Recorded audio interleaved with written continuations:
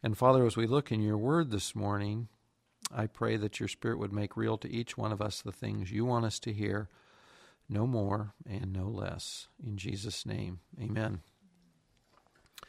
We're in John 8 this morning, actually John 7:53 through 8:11, and this is a well-known story in John's Gospel, and sort of by way of digression, we're going to back into this story. And there's a couple things that we need to talk about before we actually get to the elements of the story itself.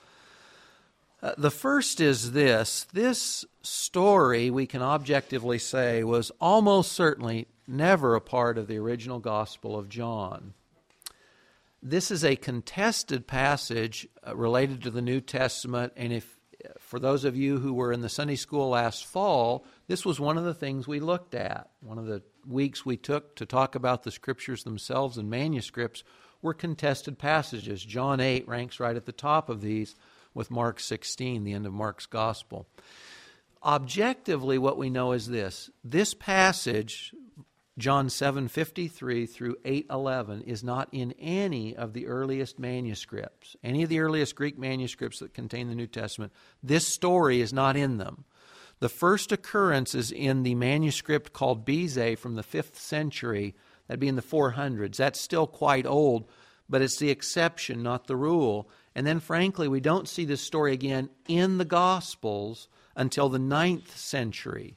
So you can see why there was concern about what's the origin of the story, how did it get here. Besides that, when it is inserted, it's inserted in a variety of places. So in John's Gospel, we've got it now at chapter 8, but the truth is, in some of these earlier manuscripts, it's also appended to the end of John's Gospel. It's also found in Luke 21 and Luke 24 in old manuscripts. So on the downside, it's not in any of the earliest manuscripts. It comes in once in the 400s and then not again until the 800s. And when it is inserted, it occasionally has asterisks on the front and the back end of this, because the folks that were writing these manuscripts were indicating that we're not sure about this thing. The other thing is, almost certainly John did not write this story, and the reason scholars come to this conclusion and seems rational or seems consistent is this: the terms that are used in this story, John doesn't use anywhere else in his gospel. And the syntax, the Greek use of word and language, is different in this story than it is the rest of the gospel. So almost certainly this was never a part of the original manuscripts of John's Gospel, wasn't originally in the early Gospels. In the 1950s, I believe it was, when the Revised Standard Version was printed, in the first printing, they took this story, they took it out of its context of John, and they put it as an addendum. And there was such public outcry against the publishers, the Revised Standard Version, that they put it in their next printing. So it was a short-lived cull, so to speak. The only Bible that I know of that's being printed today that takes this story out of the flow of John and puts it as an addendum is the New English Bible, which is primarily popular in Britain, not the United States. It's the Revised English Version, which is a revision of the New English Bible. So that one today takes this and doesn't keep it in the flow of the text, but puts it as an addendum. In fact, if you read many commentaries on this passage, they will do the same thing, just because it's fairly universally recognized that this story was not part of John's Gospel originally and was not part of the Gospel records originally. Having said all that, let me also close with this. This passage is assumed, this story is assumed to be an oral tradition that eventually made its way into the written record. It's assumed to be an accurate oral tradition that eventually was recorded and then inserted. And F.F. Bruce, who is one of my favorite commentators and a great scholar from England, has this to say. This is his conclusion about this story from John 8. He says, that is, these verses constitute in fact a fragment of authentic gospel material not originally included in any of the four Gospels.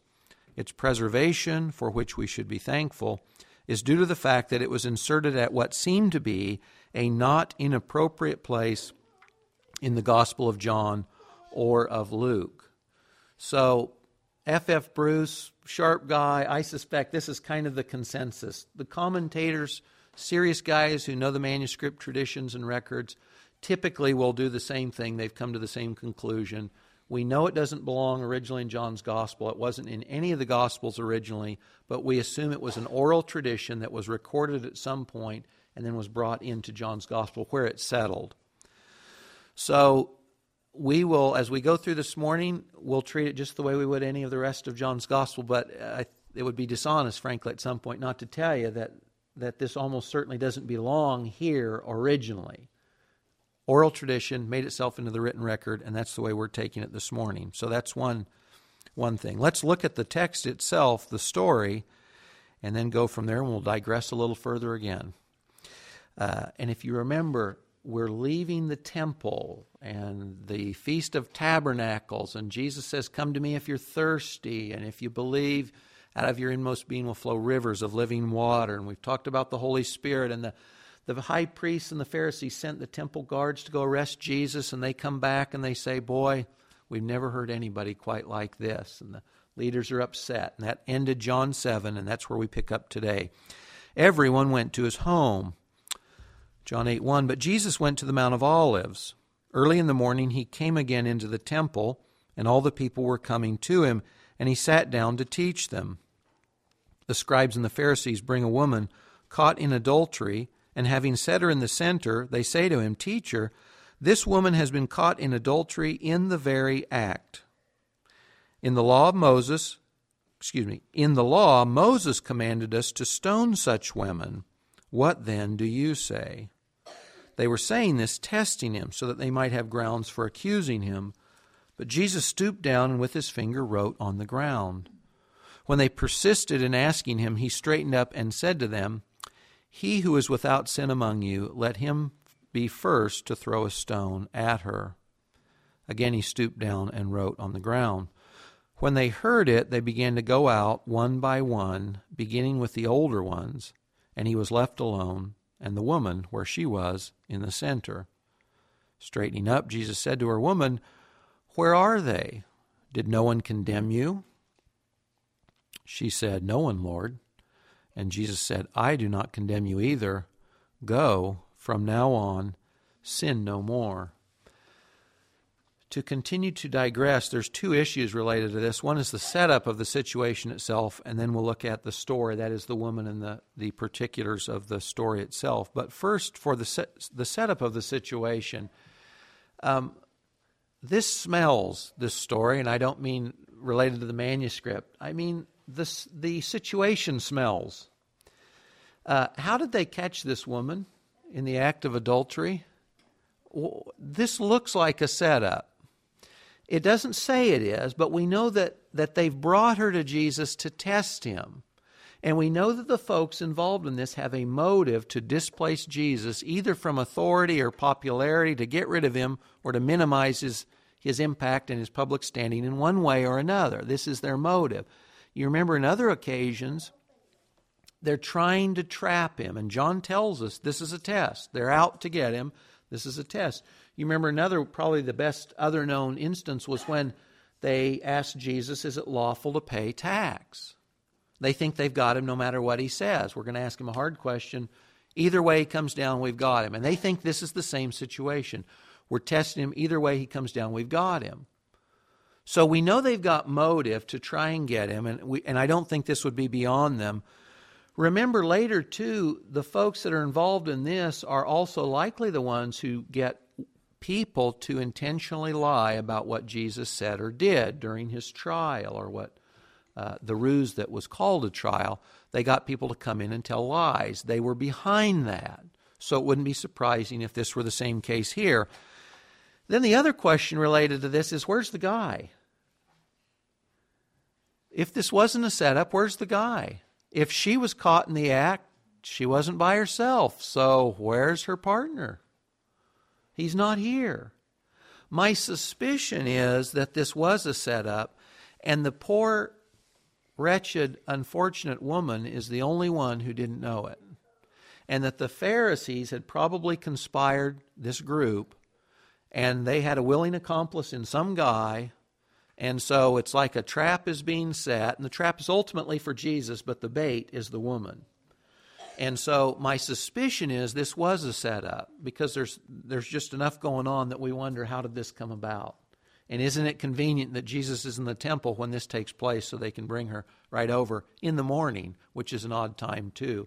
So the story itself stinks a bit, and it sure looks like this was a trap to get Jesus, and the woman is unfortunately the bait. Now, how are the Pharisees going to use this?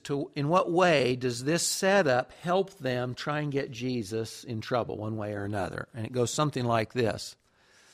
On one hand, we know that the woman broke the law. This is absolutely without dispute. And we know what the penalty that the law prescribes is for sure too. So that's all kind of black and white. But they're hoping that when Jesus takes a stance in the story that he is going to be able to be found fault with one way or another. So it goes like this. If Jesus says she's guilty according to the law and she must be put to death, then they can say something like this. Okay, they can go to the Romans and say, this guy is preaching sedition because the Jews can't put anyone to death. They don't have the right, the legal right with Rome in authority. They can't put anyone to death. That's why with Jesus' crucifixion, they take him to the Romans. You know, later when you read Acts, when they stoned Stephen, these guys were totally out of control. Here they're coolly thinking. They're in their lair, so to speak, spinning their webs. When Stephen confronts them, calls them names, and they respond, they're out of control. They're angry, and they grab him, they take him, and they stone him, and they kill him. This wasn't a cool, calculated thing they did. In fact, if you read Acts 7, they're enraged. It says they look like wolves, and they just lose it. But for them to do this was at great risk to themselves, and so they're normally thinking more coolly than that. So they would be able to go to the Romans and say, you know what, this guy over here, this public figure, he's telling us that we should put someone to death, and we don't have the authority to do so. But also, they know a bit about Jesus. They know this guy hangs out with tax collectors. He hangs out with people who are publicly assumed to be sinners. They also know that he preaches forgiveness. So part of his popularity, they assume, is related to the kind of folks he hangs out with, and that he preaches forgiveness. So if he says this woman stands condemned by the law, they think that he'll also potentially alienate his political base, as it were. So they think if he comes down conservatively, we've got him. We'll go to the Romans and his followers who like the fact that he preaches forgiveness and he hangs out with lowlifes, then they'll reject him. On the other hand, what is the other hand? If he says she can go free, then they'll say, well, look, this guy doesn't support the law. He's a lawbreaker, and he's preaching against Moses. So they think they've got him in a corner. Either way he goes, he's caught. So what'll he do? And we'll look at that in a minute with his responses. So the Pharisees probably have created this whole scenario to put this woman in front of Jesus as bait, to put him in a situation in which they think he cannot extricate himself. And now finally, let's get to the story itself, which is the woman and her sin, or a story about judgment and mercy. When Charles Dickens opens his book, The Christmas Carol, he tells us that Marley was dead, that you've got to understand that for the story to make any sense. And in this story of the woman in adultery, you need to understand this gal's guilty. She's guilty as charged. And the death sentence is prescribed, and there's no doubt about it. She's guilty, and the sentence is death. And if you don't get that, the rest of the story is potentially meaningless. Listen to Exodus 20, verse 14. And remember that the person she stands before is the lawgiver. You know, John says no man has at any time seen God. And we assume, generally, in the Old Testament occasions where someone sees or interacts with God, it's not the Father, it's Jesus. So in that sense, I assume that when Israel went to the mountain, to Sinai, and the clouds came down, and the thunder and the lightning, and this voice that sounded like a horn that would blow your eardrums out, that was Jesus.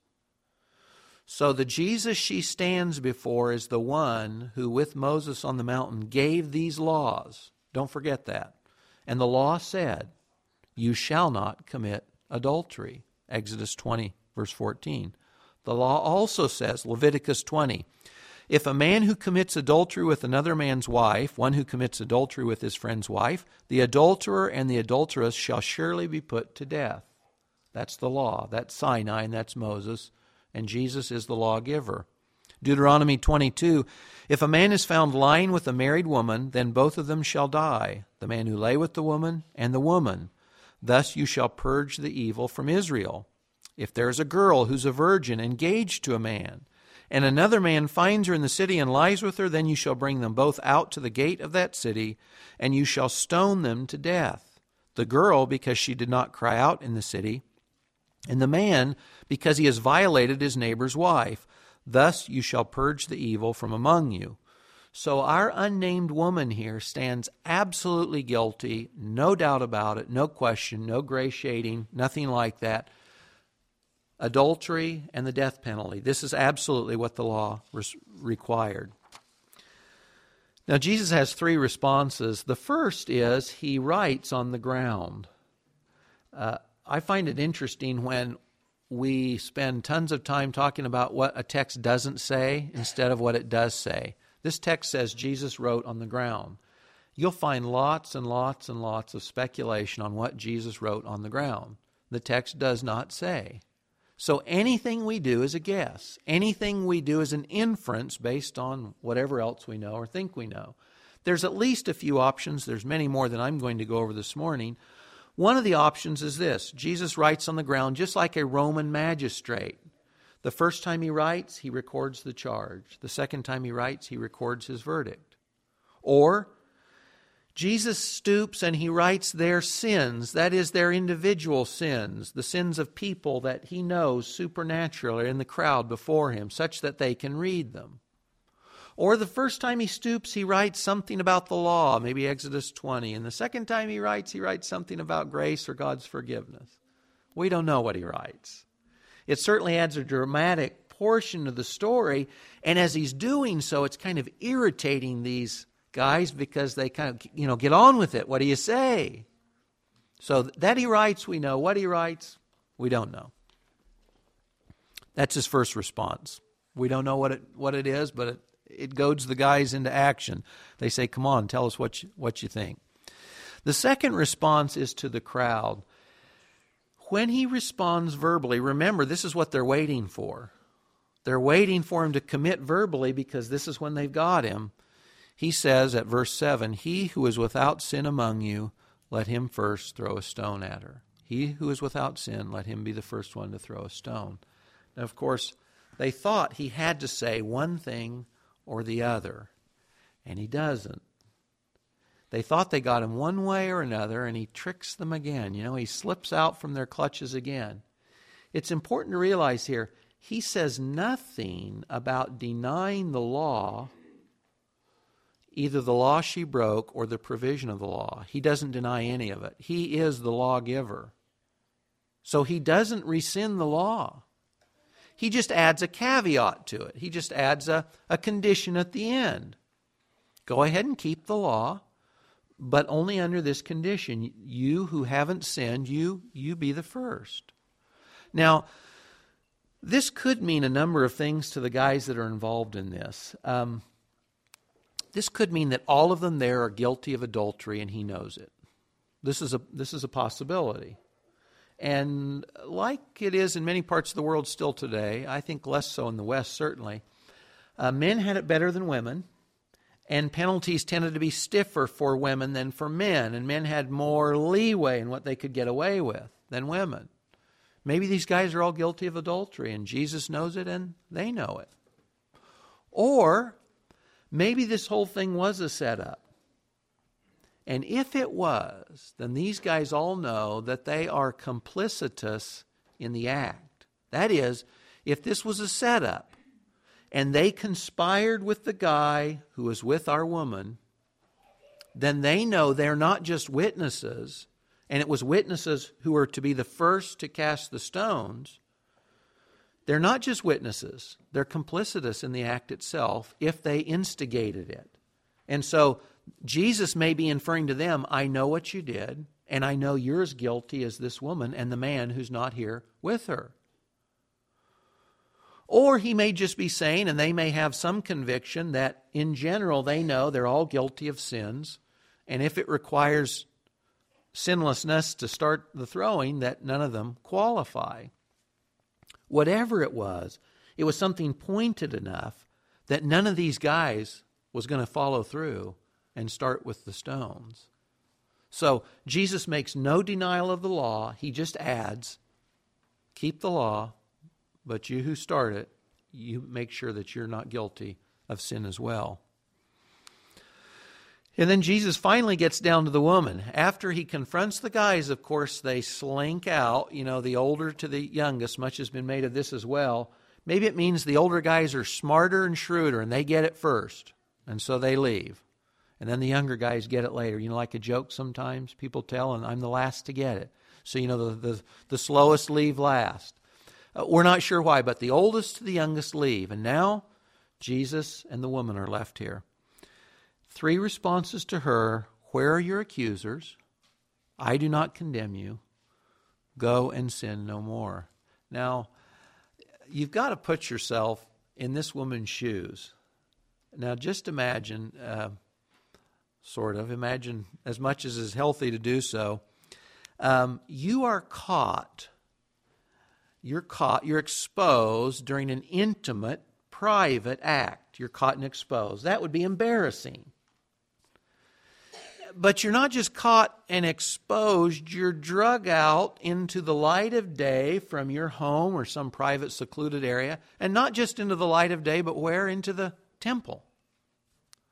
And you're accused by this mob of angry men, and you stand here with no defense. You're guilty as charged. The penalty is in black and white.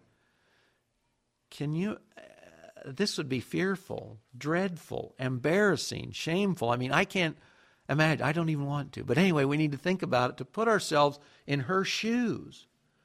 And here she is in the midst, and these guys are reminding Jesus of the law, and she probably knows what the law says too. And I suspect she hasn't a hope in the world. And now, the sun's coming out a little. The guys, the accusers are gone. But she's still with Jesus, this prophet, this man of God, in the temple. What's he going to say? And he asks her, where are your accusers? And she can say, well, they're gone. They're not here. She doesn't know what Jesus is going to say. And he says, I don't condemn you. Go and sin no more. I mean, I suspect this gal goes from, the brink of death to the sense and the hope of life in just moments here. She goes from the pit of despair to liberation, just in moments. And from utter depths of despair to hope again. This couldn't have taken very long. This whole scene, from the time of her discovery to Jesus addressing her, couldn't have taken very long. And imagine everything she's gone through. Now, Jesus says, I don't condemn you. And I want to spend just a little bit of time on this, because I think we can get it wrong on this thing both ways. Jesus says, I don't condemn you. On one hand, I think we love hearing Jesus say, I don't condemn you. And that's good, and we all need to hear this, certainly. But I think it's possible to hear this and not really appreciate what these words mean. In other words, standing before the lawgiver, who's holy and just, how can he say, I don't condemn you? How can a holy God overlook sin? He can't. He cannot overlook sin. This is why we've got to get it clear. She broke the law, and the law says death. And Jesus cannot not condemn her based on the law. Can't happen. So how can he say, I don't condemn you? Well, of course, when he says, I don't condemn you, he's basing his pardon, his forgiveness of her, on his death, right? She was under the death penalty. So when Jesus says, I don't condemn you, what's he doing? He's saying, I'm taking your penalty. I take the death penalty for you. For Jesus to say, I don't condemn you, means he takes the condemnation himself. So when God forgives, I think especially in our culture, Dietrich Bonhoeffer had it right 50 years ago. He coined a phrase called cheap grace. Christians have this view of cheap grace. That is, sin costs nothing, and it's okay if I obey or I'm holy, and it doesn't matter that much if I'm not or whatever. This is anything but cheap grace. When Jesus forgives our woman friend here, he does so only because he knows he's taking her death sentence when he goes to the cross. So there's no possibility of a holy God overlooking sin apart from the sin being covered. So every time you read a gospel story where Jesus says to someone, I forgive you, you need to say in your mind, he's only forgiving because he's paying for their sin. He's taking the penalty. In this case, he's taking literally the death sentence for her. The lawgiver is being exposed to the penalty that the law prescribed in himself. Remember that the law was just. It reflected God's holy character. It was righteous. In fact, in Romans, Paul says, what's wrong with the law? Because the law shows we're sinners. And he says there's nothing wrong with the law. The law just exposes our deficiencies. Jesus in this story, though, he transcends justice or mere justice with mercy. But he does so only in keeping with his own perfection. He doesn't break his character of holiness so that he can be merciful. He's merciful only because his character requirement for holiness is met. It happens to be met in himself. Psalm 85:10 says, loving kindness and truth, or mercy and truth, have met together. Righteousness and peace, God's righteous standards, and peace for us have kissed each other. This can only happen in Christ. You and I can't do this. If justice only is going to be served, it's going to be laid out on our head. We have no appeal for mercy if God is only holy. But he's also compassionate, but the cost of the sin, the penalty still must be paid, and it's paid by himself. Now, Hebrews says without the shedding of blood, there's no remission of sins. And it's not because God's bloodthirsty. It's because sin brings death. And that's a fact. And so related to God's judgment, it's just that Jesus takes it on himself instead of letting us accept that for ourselves. That's why mercy and truth can meet. That's why this woman can experience, in a sense, both God's justice and his mercy, because Jesus is making the provision for her. He doesn't lower his standard. His standard does not come down a bit. His standard is absolutely maintained related to justice. His mercy comes at the cost to himself. In winding down and thinking about applications on this, look at verse 9 where it says, he was left alone, the crowds are gone, Jesus is left alone, and the woman. Now, on one hand, to the guys that were involved in accusing this gal, she was nothing and nobody. She was an object, and she's not even named in the story. She was just somebody they could use. But in another sense, I love the fact that the story doesn't name her, and she's not described, it's just the woman. Well, that sounds kind of hard or impersonal on one hand, but on the other hand, it leaves it available or more readily available for us to put ourselves in her shoes. She's just this person. And she's brought before Jesus. And I love it when it says, he's left alone, and there she is. And remember this, in the end, ultimately, there's only one person you and I will stand before and give account to. And it's not the crowds around us. It's not each other. It's Jesus Christ. This is a great picture. You and I will probably in our lifetimes, I hope we're never part of the mob, but we will almost certainly be accused or slandered or talked about or lied about by other people, like the crowds here.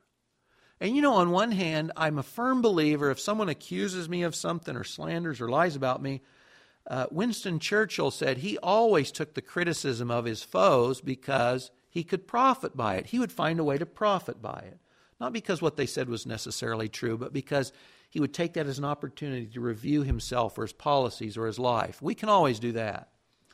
But don't pay too much attention and don't give too much credence to the mob, because you don't answer to them in the end. In the end, when you and I live out the last day of our life, there's no one around us to accuse us. It's just Jesus and you, Jesus and me. Now, on one hand, guys, this is worse than the mob, right? Because Jesus sees everything. You can't hide a thing. The truth is, this gal, this was one sin she was exposed for. Boy, I wonder how many other sins she could have been exposed for, or you or me. This was one in a day. And the truth is, we all sin, James says, in many ways. So, all of us at any time, we could be found just like this woman. And maybe people criticize us or accuse us for very legitimate reasons, or maybe it's not legitimate. But in the end, remember that it's before Christ that we stand. Fearful because he knows everything, but also we've got hope because we know he's merciful. And he's merciful at his cost. This is something to consider as well. When you're tempted to feel like God's given you a raw deal, and we all do at times, Romans 8, if he gave you his son, what would he withhold? If he's given you what's most valuable, the Father has, why would he withhold anything of smaller value? Well, the answer is, of course, he wouldn't. And if Jesus died so he could give you and I compassion and mercy, then you can get it. It cost him his death. It's so valuable. You know what? He wants to spend it. He paid for it, so he wants to spend it. A second thing is this: sin really does bring death. Sin really does bring death. In our story, and just on a microcosm here, on our story, the woman's sin really brought death. It brought death to Jesus. He accepts her death penalty that the law provided, the just and righteous law. Sin brought death. And of course, when Jesus goes to the cross, it's for the sins of the world. Sin brings death. And Jesus, when he hangs on the cross, alienated from the Father, he's the sin bearer. He's the one shedding blood. He's the one atoning or covering our sin by his death. He accepts the penalty due us. Sin brings death. Absolutely. Absolutely. If you've trusted in Christ, the fear of eternal death, separation from the Father, that's gone. That's not an issue anymore. But as we've talked about not long ago, out of Romans, when a Christian sins, you know what? You still experience death. It can take a number of forms, but you still experience death. You know that if you express angry, hateful words towards someone else, how do you feel afterwards? That's death. Or when you harbor unforgiveness and bitterness in your heart towards someone else, it doesn't hurt them, but what do you get? You get the experience of death. You lose your peace and your joy. You experience death. Whatever it is, sexual impurity, you get death. You destroy relationships. I mean, it can look a number of ways. Anything you think of, when we give ourselves to sin today, we still experience death in some fashion because that's the way it's got to be. Sin brings death. Big scale, eternal separation from God the Father, or Jesus bearing the penalty due our sins. But sin always brings death. This is why, too, in part at least, Jesus says the last words to her are what? Go and sin no more. Go and sin no more. Let me say something about this, too, this thing with sin. I do think it's easy for us to trivialize the seriousness of sin and this thing about sin brings death, and that a holy God can't look on sin. And I say it in part with this in mind. The culture in which we live in, just read in the paper yesterday that the publicly proclaiming lesbian Methodist pastor has been reinstated into her position as a church leader. The Anglican Church in America has a professing homosexual as a bishop. These folks will tell you something like this: God doesn't condemn, and neither should you. God doesn't condemn me, and neither should you. And it's kind of based on this thought that we're all forgiven. And see, Jesus says to this woman, I don't condemn you. I don't condemn you. And they'll say, you shouldn't condemn others. Well, Jesus didn't lower the standard, though. And God does condemn sin. And for those folks who won't accept Christ's payment on their behalf, God will condemn them. God does condemn sin. Matter of fact, if God didn't condemn sin, what was Jesus doing on the cross? No point. If God doesn't condemn sin, Jesus doesn't need to die, and we can skip merrily down the lane. Jesus' death on the cross is the absolute testament and evidence of God's holiness on one hand and His mercy on the other. It's both. But you see, they meet equally. Righteousness and peace have kissed each other. They kissed each other in a gruesome death kiss, if you will, at the cross. That's why they can meet together. It's only in the person of Christ, it's only in His work that these things can cohabit, as it were, that they can meet each other. God's standards for righteousness and His desire to be merciful. But we live in a culture now that says God has no standard, and sin doesn't bring death, and God doesn't condemn, and it's a lie. God does condemn. He condemns sin. He will condemn sinners who forsake the availability of His Son's salvation on their behalf. And the church is called to a standard of holiness, absolutely, without question. Sin brings death. God takes it seriously.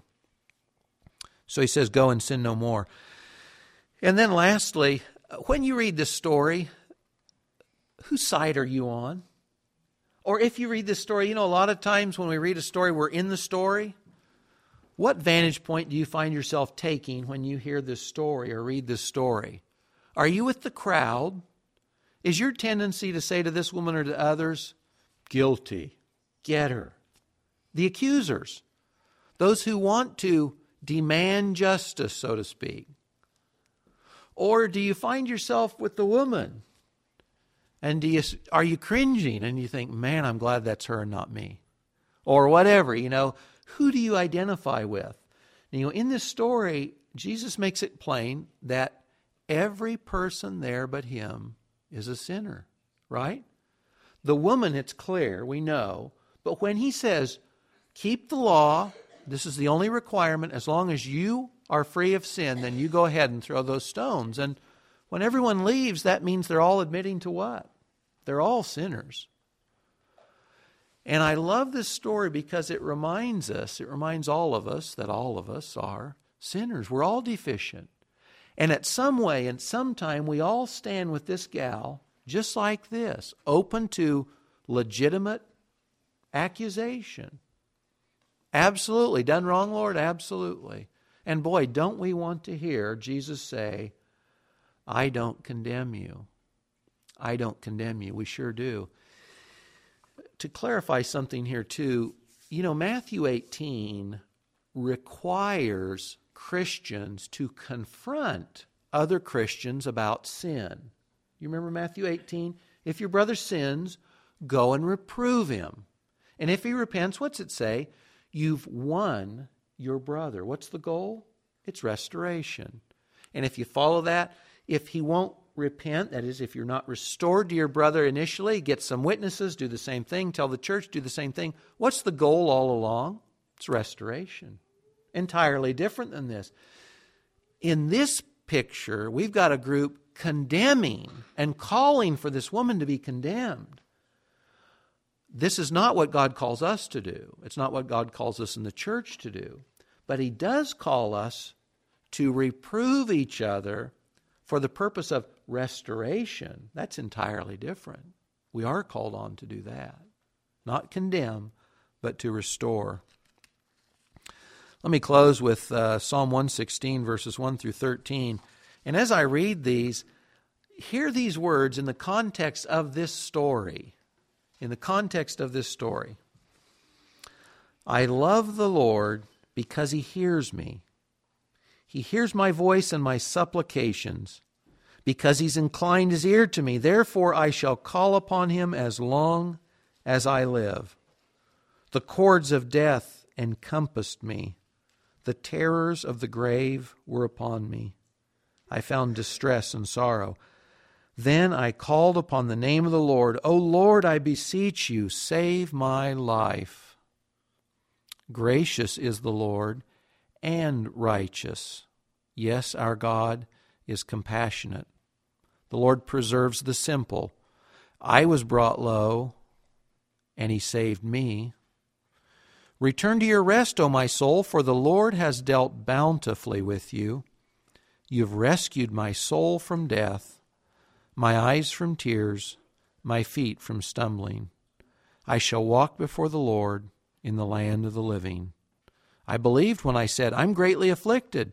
I said in my alarm, all men are liars. What shall I render to the Lord for all his benefits towards me? I will take the cup of salvation and call upon the name of the Lord.